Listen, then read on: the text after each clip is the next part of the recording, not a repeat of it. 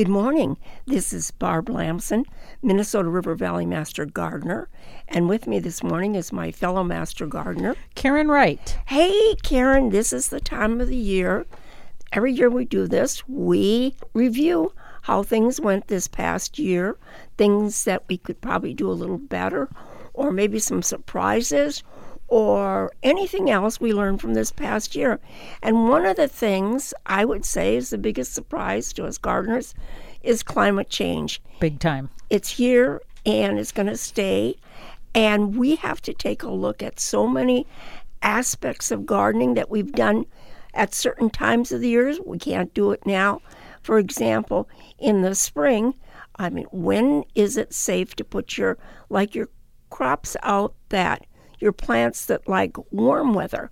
When is it going to be warm? It seems like it gets warm really early, but then we get those cold snaps, so you're not safe. So it's really hard to tell. And in the fall, we had the warmth till the last moment, but we had a few of those cold snaps in there too. So it is much more confusing. In fact, the number thing I put down that didn't work was this is the second year of drought. So what didn't work was some of the things I planted that require more water.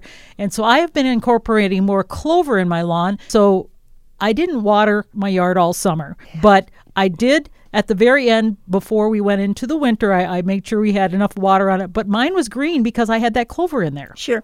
And this is such an important thing to do.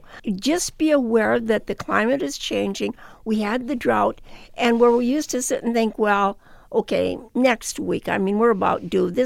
It didn't happen. It didn't happen. We just went on endlessly and endlessly.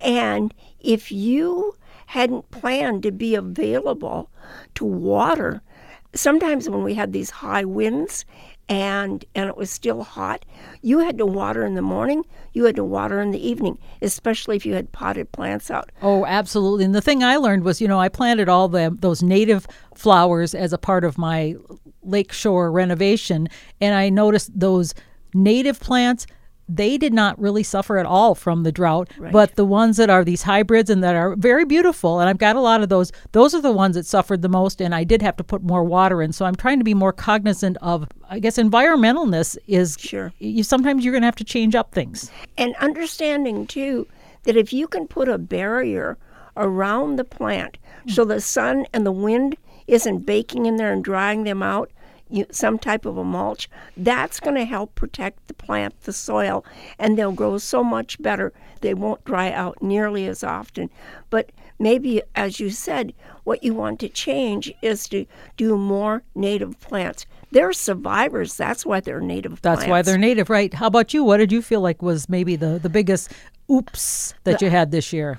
Well, I have always loved a stilby. Mm-hmm. A stilby is a shade-loving plant, but I probably have overplanted it, and during this drought, I couldn't keep it watered enough. I had the same thing, so they ended up being kind of scruffy little things, and they had the flowers, which are beautiful in the shade, pretty much dried up very quickly. Right, and when you have them in a mass, all of a sudden you have a mass of brown tops. Yeah, brown. It doesn't look attractive at all. So I'm going to divert those plants, and if we continue to have this kind of weather droughts, I'm going to get rid of those. And then the ferns.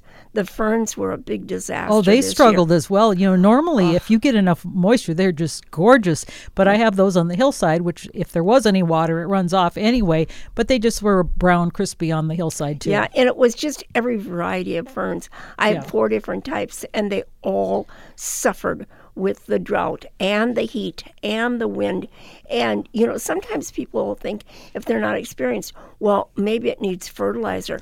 That's sometimes the first thing people do is like, I'll just give it more fertilizer. Not a good thing. No, that's the worst thing you can do. Right. Not only that, if you understood that, especially if it's a commercial fertilizer, not an organic fertilizer, and you pour that into this dry soil, burn.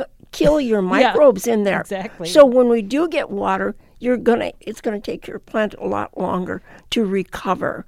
So we just want to encourage people, keep gardening, but be aware that we have climate change and we can't do things like we've always done. We've got to adapt just like the climate is. Yeah, exactly.